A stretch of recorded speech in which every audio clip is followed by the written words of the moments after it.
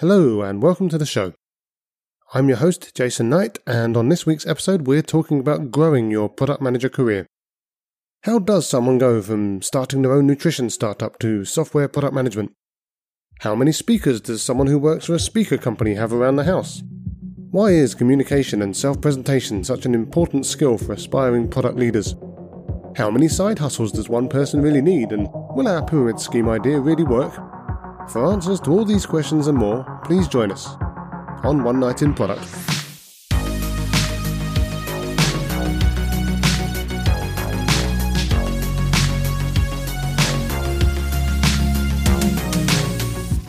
So my guest tonight is Victoria Tkatch, passionate technologist, product manager, recently started 3 simultaneous side hustles, currently working at Sonos as product owner for voice adoption and experimentation, so I'm hoping she can help me get my speaker to turn off when I shout at it.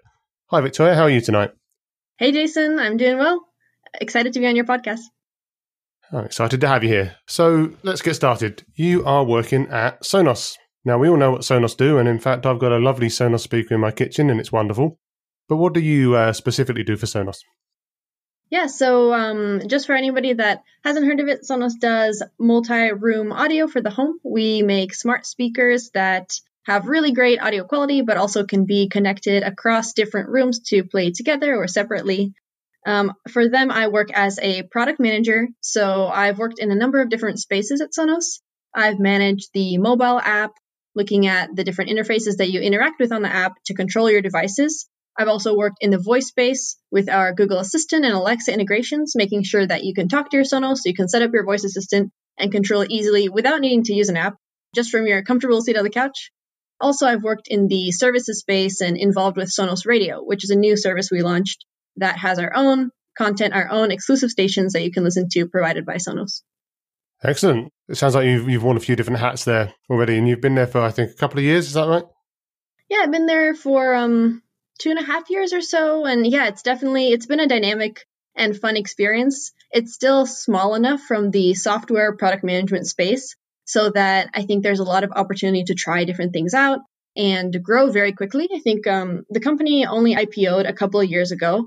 And so there's been a ton of growth and shifting and change the last few years. So I really enjoyed it. And I'm only in the software product management space, but there's also other folks like hardware product managers or even software product managers for hardware. So a lot of different groups there. Have you ever felt curious about going into the hardware side of things? Because, I mean, I've only ever worked in software product management, and I guess you have too from what you've just said. It feels like there's a whole world of hurt there with regards to hardware because it just feels trickier. But I don't know if you know anyone on the hardware teams that kind of could dispel that illusion, or is it just harder, or is it something that you feel kind of curious about going into? I mean, at Sonos, I think a lot of the software product managers have felt curiosity about the hardware space because Sonos ultimately still is a hardware-driven company. People know Sonos for the devices it brings to market and releases. And so when you see, everybody rallying around the latest speaker, and you really want to be part of that process. And, like even on the software management space, there is a role that we have that's somewhere in the middle. So for example, how does the Bluetooth chip in the speaker create the type of experiences that you want? So there have been times that I was like, oh, wow, like that new product is really cool. I feel really driven to, maybe even switch off of what I'm working on now to try to get more involved. But ultimately, I do feel that software product management is a little bit more flexible and a little bit more applicable to a broader range of companies and gives somebody greater career choices as a product manager. So that's kind of why I've stayed with software PM. I think that for those, especially with, engineering background in electrical or mechanical engineering, or have a little bit more about hardware in their background, it is a really fun and interesting space. And how many Sonos speakers do you have in your house? I have quite a few because I have them from buying. I have them from testing new product releases. And I also have buddied up with the beta team to make sure that I can get whatever we're testing. So maybe 13 or more. Yeah, I have a lot.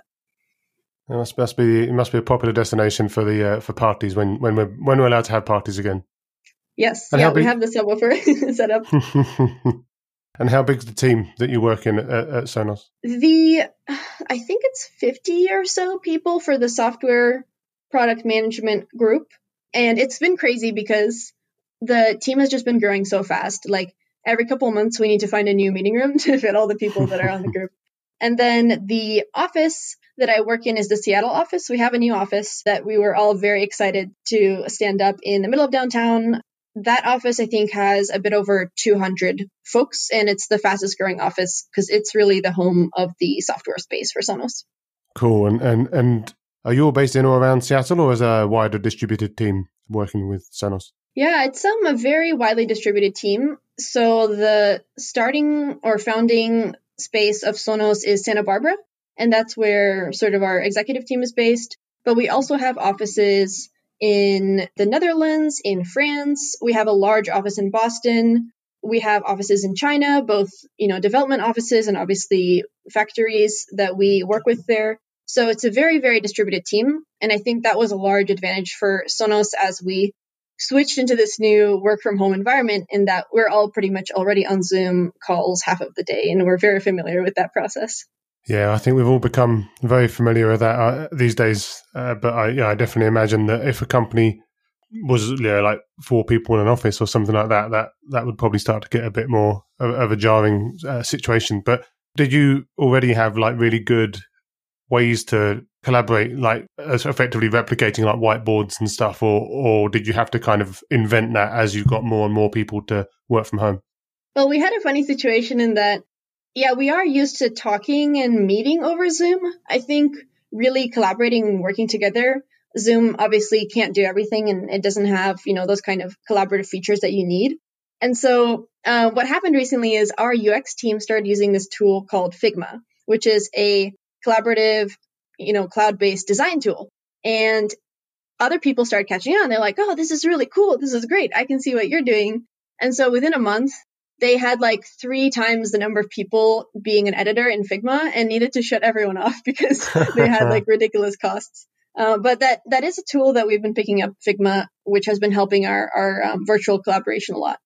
Yeah, I think there's so many tools out there, and obviously all different qualities, and they all have their pros and cons, and as you say, pricing models. But if I were a product manager at one of those companies, I'd probably be coining it in at this point. So pretty sure that they're doing pretty well. I've been fluffing up my stock selection during this period for sure. If only I could have a stock collection, but maybe one day.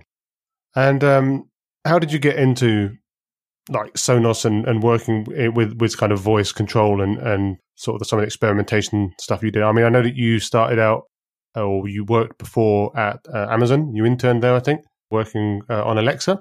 So was that like your first journey into kind of voice product management or voice in general, or was that sort of a passion of yours from before? Yeah. So let's see. I think that was my first sort of purview into the voice space. I was definitely interested in voice for a while, but I think voice just as, one of the applications of AI in the consumer market and modern life. Like, I think I've been interested in AI and machine learning as something that really empowers people to do things more intelligently, more efficiently. And voice is one of the ways that, we can really see the growth of that. And so that's why I was interested in sort of that space with Alexa, because it's pretty much the first and the largest forefront of how voice has gotten into people's homes and how people have begun to be more comfortable using it. So that's really where I started.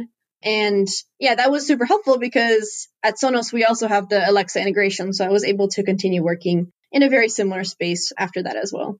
So do you think that helped get you the job? Because you already had some experience with Alexa? Like, I guess that probably looked pretty good on your CV, right? Well, what's funny is I didn't start in voice at Sonos. I started in a totally different space. So I'm sure it helped me just as, a past experience in software technology. And as Amazon is obviously a desirable company, I think the main things that helped me get the job at Sonos was just that, I had relevant experience in software in the past. I think I have some experience also in startups and sort of trying to grow something on my own, which I think is appealing to any company hiring product managers, as they like people who are creative and have drive. And at that time, I was just really obsessed about product management. So I had read all the books and all the articles and blogs. So I had a lot to say there as well. Excellent. And That's interesting, of course, because you just mentioned about your kind of startup idea or startup ideas, and we'll get to your side hustles later. But before Sonos, you started your own startup, as you said, called Delica, which was focused on diabetic-friendly sweet products, I believe. What made you get into that? I was working on Delica for a number of years, and that came through sort of an epiphany I had just around the food industry and how people are educated about what's healthy and what's not healthy to eat, and how misleading some of the things that we hear day to day are. So, for example, you have phrases like breakfast is the most important meal of the day that turns out to have been created by cereal companies who want to sell more cereal. And you're like, wait, it's not the most important meal of the day at all, potentially. Or, like yogurt, and you see it's ultra healthy because it's low fat. And that turns out that it has lots of sugar in there, which is arguably much worse for the body in the quantities that we consume than fat. And so I had more and more realizations about, the dangers of sugar and the effects it has on people.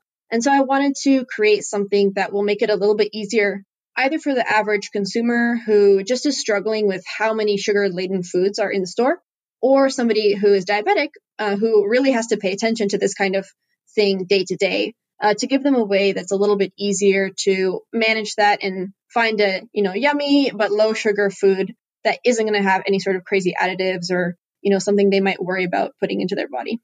So was it originally focused on kind of diabetic friendly specifically, or was that something that became almost like a byproduct of the fact that you were looking to do something healthier anyway, and you sort of realized that was then kind of a market that you could help to serve more specifically? Yeah, I think the latter is most accurate in that, it was really started from a problem that I had, but I realized that there is a market of diabetics that have been thinking of this problem for a long time because their life has been impacted by it. And so we did do some partnerships with diabetic organizations who represent this kind of issue. And, like diabetic people, they have to measure their insulin multiple times a day and really, check every single food that they eat. So it's a very relevant product for that group. At the same time, I think normal people and the average consumer should be thinking about it a lot more than they are now.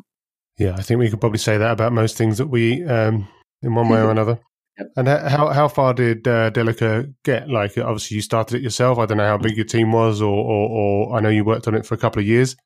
How successfully did you grow that startup?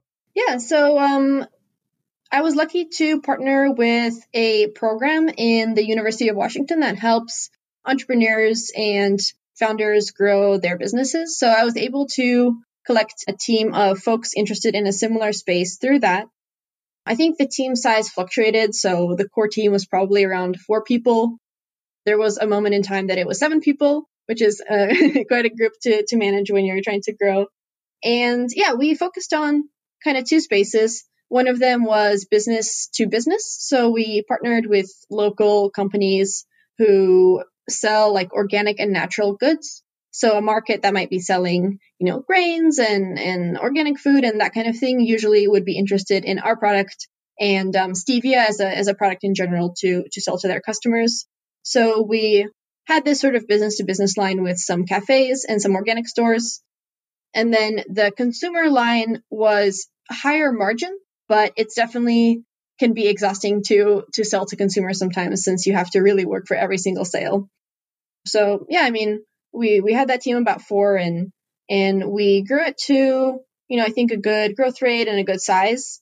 At the same time, it's challenging. Like when you compare software, and again, when we were talking about hardware, you have to think about the COGS, you have to think about, bottling and labeling in every single product that you manufacture. And you have this kind of like weight that's always attached to you for any growth. You have more of this weight. So, it also helped me to learn that software is definitely a space that I probably belong in the long term. So is that why you kind of gave it up? Is it because you were just more passionate about software, or did you sell it to Jeff Bezos, or like how did that end?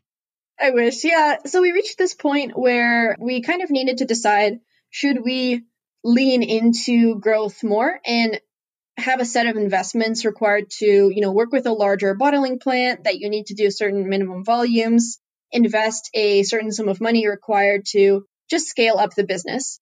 because scaling doesn't always come for free, especially with this industry that we were in. Or, maybe we didn't want to scale up because that means not only do you invest more money, you're committed to investing all day, every day for multiple months after that. And we, decided that at this time, all of us were kind of like, okay, I think we had enough. I think we don't want to commit the next years of our lives to this work, and let's see what's next. So you just shuttered it and kind of sold off the remaining stock and moved on? Yeah, we sold off the remaining stock and sort of shut it down. And yeah, that was it. But obviously that's really great experience as well, though, right? You've started a business. You've as you were talking about, you've had to get very business savvy and start to understand not just how to make the individual products themselves, but you've had to understand how to make an actual business. So obviously you're not doing that directly with Sonos, but what lessons has that given you that you can take through to your day-to-day life? Yeah, I mean, it's super important to do this kind of work in that, like you said, there is a lot of skills that you learn from it that are relevant if you want to start any business in the future. If you're an entrepreneur or a founder and you really love one type of thing, like you really love the technology and building the code, like, I'm sorry, but you're going to have to still think about other things like marketing and growth and whatnot. And I think that having experience in any type of founding or entrepreneurial exercise is helpful to begin to build that muscle.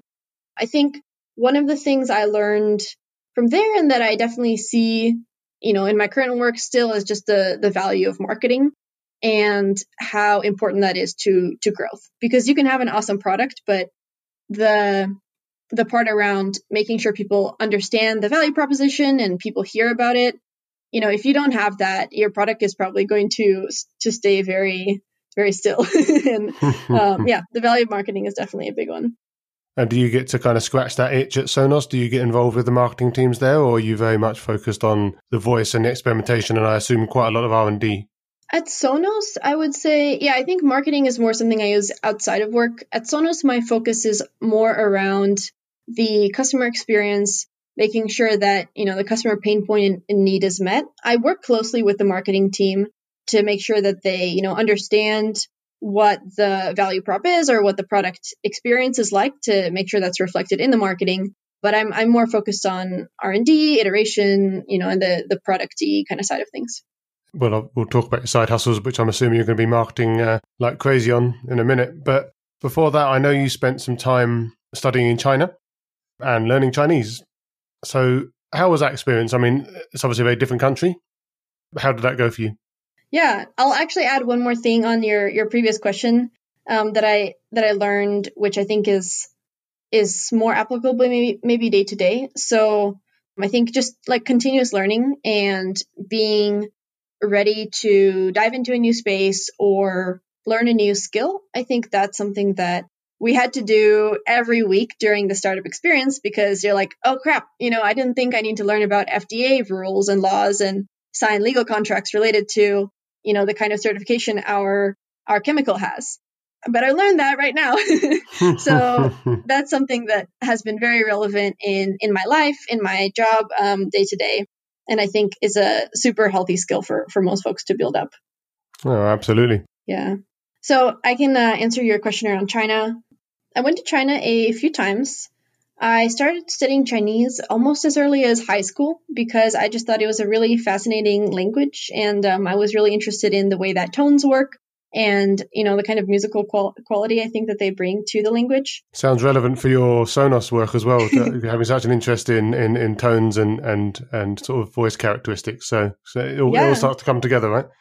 It did actually end up being relevant since, we have to look at character-based languages for voice expansion and see how those are different for the assistant to understand, or, how to send queries that are not in English is actually pretty complicated. So yeah, it did actually end up being relevant. But yeah, I mean, let's see, the first time I went to China, I think I didn't yet speak any Chinese.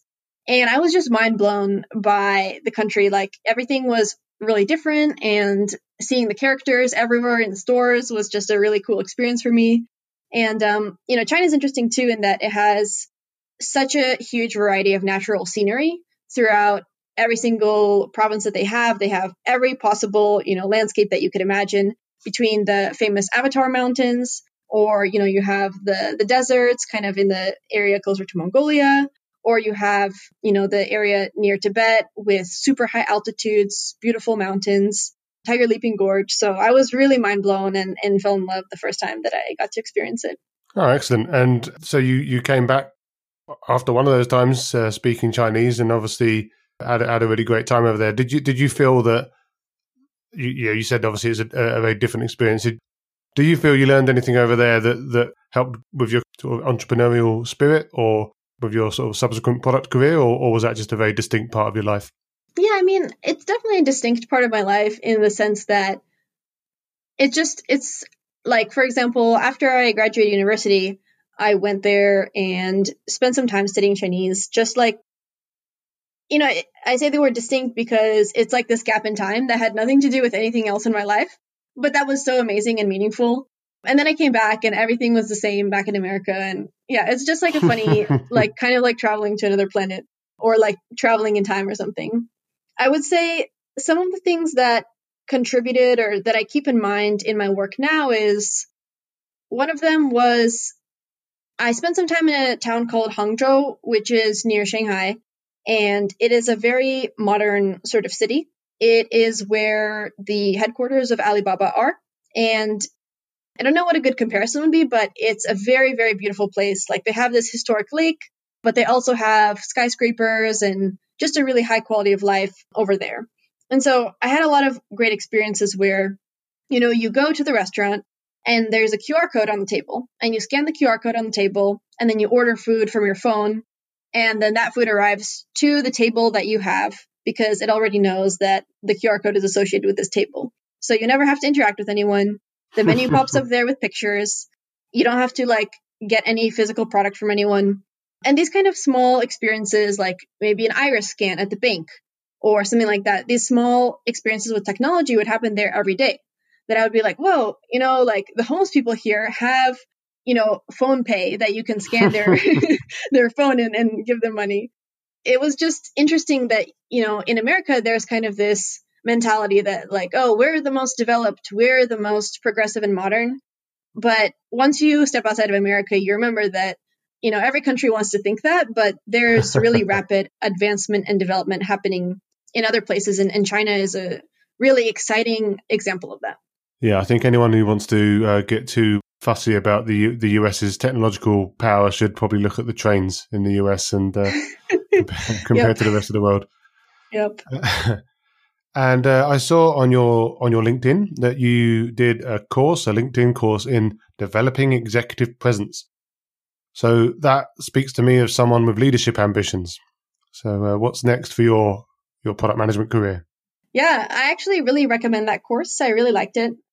The instructor was great, and they talked a lot about these sort of underlying philosophical almost things that you need to have in your mind about, the greater ambition of the why of the work that you're doing, or like communicating empathy to other people. And yeah, definitely recommend that course. For my ambitions, I mean, right now I'm still sort of in a growth phase. I think that I've been able to progress a lot as a product manager the last few years, but I definitely haven't learned all of the tactical or technical skills that I feel that I need. So, I have areas to grow in sort of data analytics. I have new areas of technology to learn. So that's something I'm going to continue. I definitely do have leadership ambitions in that I really enjoy the role that, like, one thing I really enjoy about the product management role itself is sort of the power you have to figure out what is the right product to make and what sort of path should we be moving down. And so I think that itself does have a lot of ties with leadership in terms of, you can't just decide that on your own. You have to excite a larger group of people to be with you on that mission. And so that's definitely an interesting space for me. I guess it must be interesting as well because you've already been a leader as well, right? I mean, you've led your own company. It was smaller than Sonos, but it was still your own company, and you've still had to take responsibility for all of that.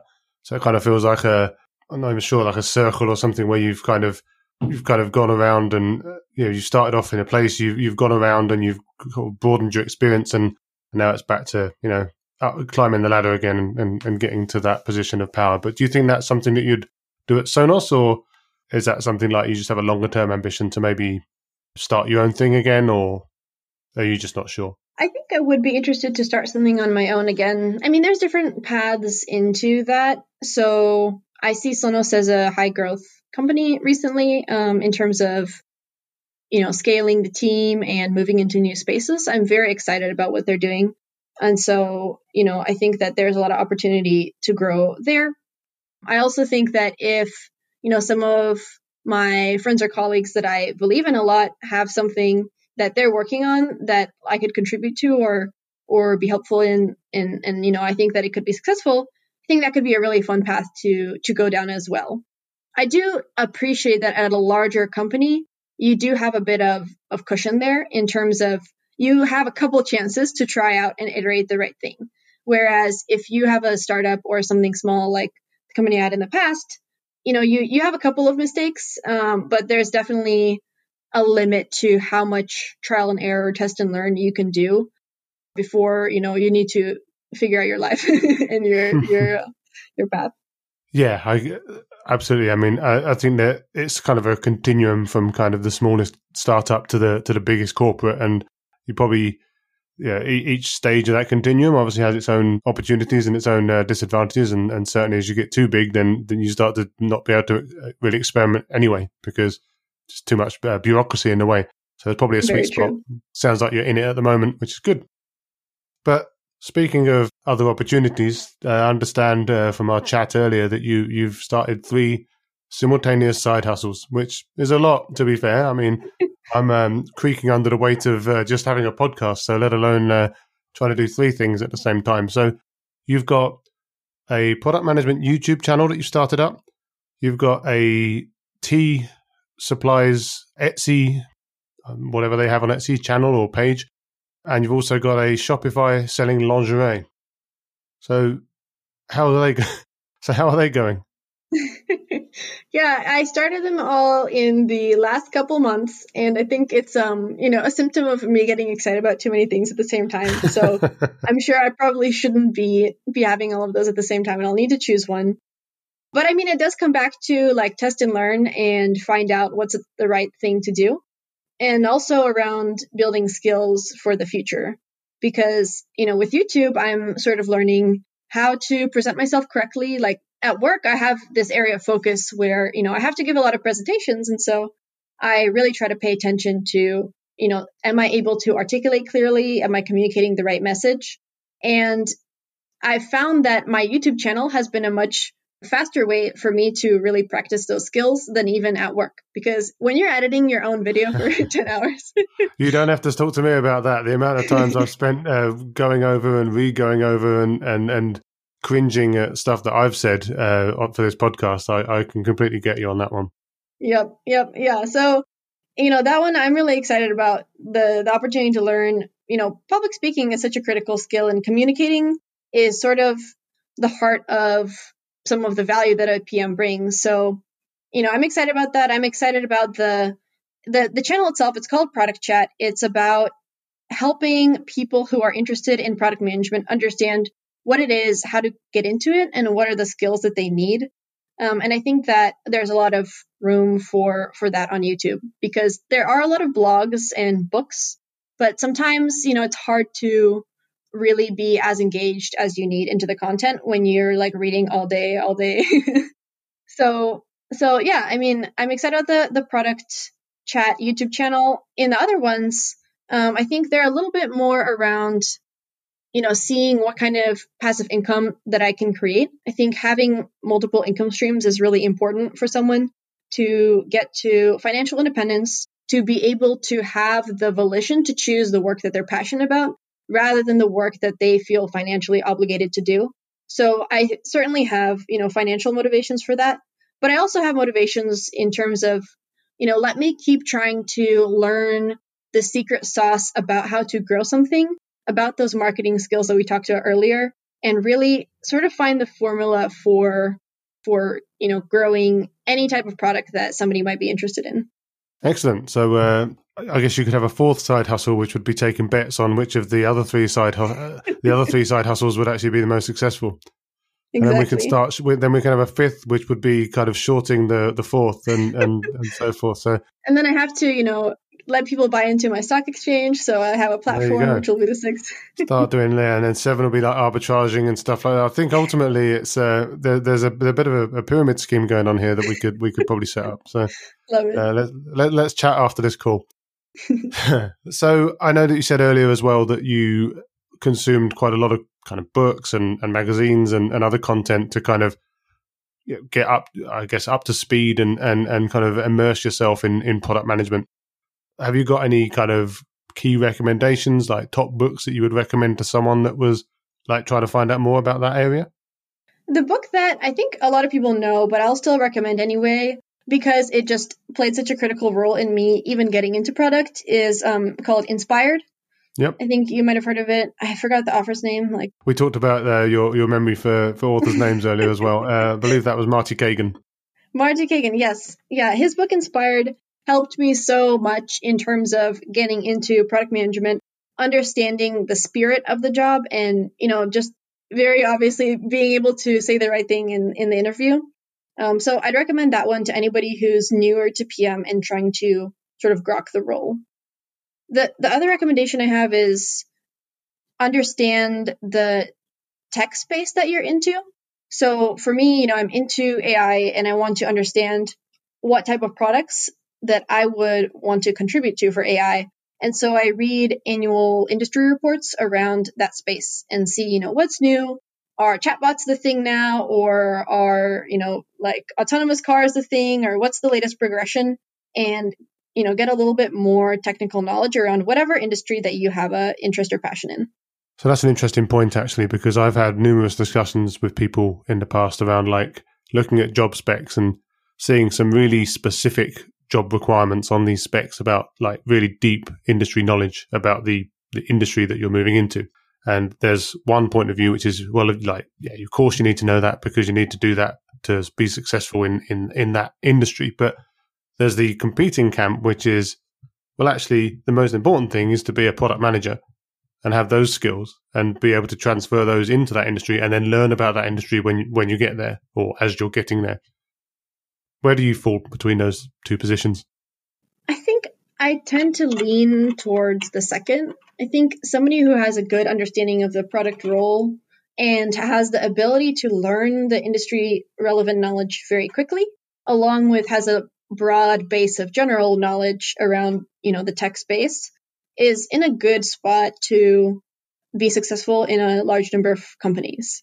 At the same time, there will be a lot of people who already have industry knowledge in the space that you might want to get. And so they'll obviously have an edge up when they can come to the interview and say all the right words and clearly show that, they've already worked there. So theoretically, I lean towards the first, but practically, I can imagine it's a bit challenging once you look for jobs. Yeah, I guess these days, especially in the kind of the current situation with all the furloughs and layoffs in certain industries, that there's going to be kind of a supply demand problem when it comes to any industry, where just anyone that has any skill in that area is probably going to kind of, like you say, just edge everyone out. But Yeah. I still like to think that product management itself is its own skill, and I think that that's the dream anyway.